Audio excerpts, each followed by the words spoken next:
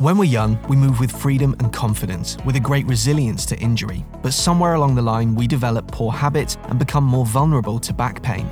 Back Pain Solutions features evidence-based and practical advice to help you take back control of your health and get back to the activities you love. This is your guide to better back health through movement.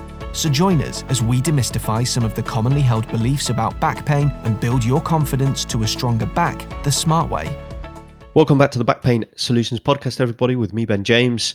Another solo show today focused on lumbar facet syndrome. We got a message through via the contact form on our website, someone asking about this condition, having read online about their back health and doing a bit of research. They've got a chronic condition with an acute episodes, effectively, and they were questioning whether lumbar facet syndrome could be the source of their pain. So I thought it'd be a good opportunity to jump on the show and talk about this topic specifically. So what is lumbar facet syndrome? What's the anatomy involved, and what are some of the treatment options for that condition, and what's the kind of pain pattern, and could that be what this patient or this individual specifically is suffering from? Well, let's talk about it on the show. Lumbar facet syndrome effectively is a painful irritation of the posterior part of the lumbar spine specifically, but it can affect joints throughout the spine. Facet joints are posteriorly located throughout the spine, so vertebrae stack on top of one another. In between those vertebrae are an intervertebral disc, and at the back you've got articulations or facet joints that limit movement and help to stabilize the joint, and that kind of three joint complex is very stable as a structure. The facet joints, like with many other joints throughout the body, are synovial joints. So they're small synovial joints with articular cartilage, synovial membrane, capsule and ligaments, but just on a smaller scale to something like the knee or the hip. But they allow a reasonable amount of movement, and that movement differs depending on where you are in the spine. So in the neck, for example, we're able to rotate our heads on our neck because of the orientation or the angle of those facet joints in that particular part of the spine. In the middle of the back, so the thoracic spine, that rotational movement is far more limited, and that's to some degree because of the ribs, but also again because of the orientation or angle of those facet joints. And similarly, down in the lumbar spine and the lower back, the movement in terms of rotation and lateral flexion is more limited, and that's because we're taking a lot more weight in that part of the body, so we want to limit that motion. So flexion, extension are more common, or shall we say the range of motion is greater in the lumbar spine for flexion extension than in rotation or lateral flexion, side bending. And you'll notice that when you're leaning backwards, your movement is far more limited than it is when you're flexing or bending forwards. And that's because of the approximation or compression, if you like, of these joints.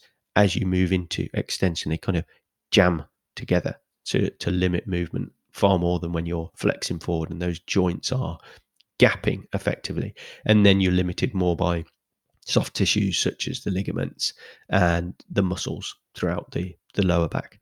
So back in the 1970s, studies were done on lumbar facet syndrome and injecting saline solution into the joint complex, into the small facet joints, and recreated pain.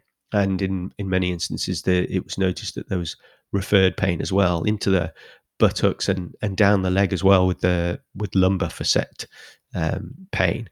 And so definitely the facet joints can be a source of pain, a common source of pain for a lot of people. And often what you'll find is that the pain and discomfort is a chronic condition with acute episodes. That's a classic pain pattern for a lot of individuals suffering from back pain, and facet pain as a source of discomfort can give a similar pattern. The capsules, the membranes around that joint can become inflamed and cause discomfort. They can cause local nerve root irritation as well, and cause discomfort and radiating symptoms. But that's far less common than the classic radiculopathy that you'll get with a herniated disc, when that nerve is really, really irritated and inflamed. So the referral pattern of the facet joint itself is generally far less than with a nerve root kind of irritation. but they certainly can cause referral symptoms, which is why history taking in an examination is so important to differentiate between the source of the pain and discomfort. But with Facet syndrome, often what you'll find is that it's very specific, it's unilateral. And so it can be quite well identified with a good examination where and which side that joint or number of joints are irritated. So, for example, if you're looking at somebody with a facet syndrome or a facet joint pain in the right of the lower back, what you'll find generally is the rotation to the right and bending, lateral bending to the side of discomfort is more painful than away from. That's not to say that moving away from the side of discomfort doesn't cause some irritation, but tends to be far less than moving to the side of discomfort. And patients often are antalgic. And what we're saying there is that they're kind of leaning away from that side of discomfort to give themselves some relief. So often you'll get these classic signs and symptoms with this condition that can be very well located, and palpation, so pressing on those joints as part of the examination, often elicits discomfort, again specific to the joints in the area that are irritated and affected. So it can be very well localized. What you'll tend to find with patients with lumbar facet syndrome is that they find a lot of relief from moving, and walking classically is always beneficial. And we always say to patients suffering from back pain with intolerance, obviously getting up and walking and moving is so important, and particularly with lumbar facet syndrome, that again is very much relevant. What we also find is that compared to something like a disc herniation, patients with a facet syndrome do find relief from bending the legs or bending at the knees and bringing their knees to the chest, because that's always something that we're skeptical of and we want to avoid because it causes flexion and can irritate discs. So you've got to be really careful with that, because some disc patients will get some relief from that movement, but it's more the stretch reflex that gives them that pain relief, and actually it's not helping the underlying condition. So you've got to be careful with that. But the legs to the chest with facet syndrome gaps those joints a little bit, and gapping the joints and getting some movement through the joints can aid with relieving those symptoms quite effectively. So again, as always, good history, good examination is going to elicit the source of the pain. But with facet syndrome, you should, with a good history and examination, find that is well diagnosed by whoever you choose to see for your pain and discomfort. And it can be managed very effectively with conservative treatment. Now, as I say, often you'll find acute episodes on a kind of chronic background of discomfort. So often you'll see degenerative changes, so the articular cartilage on the surface of those facet joints, or zygapophyseal joints as they're actually more commonly known, can lead to degeneration and discomfort.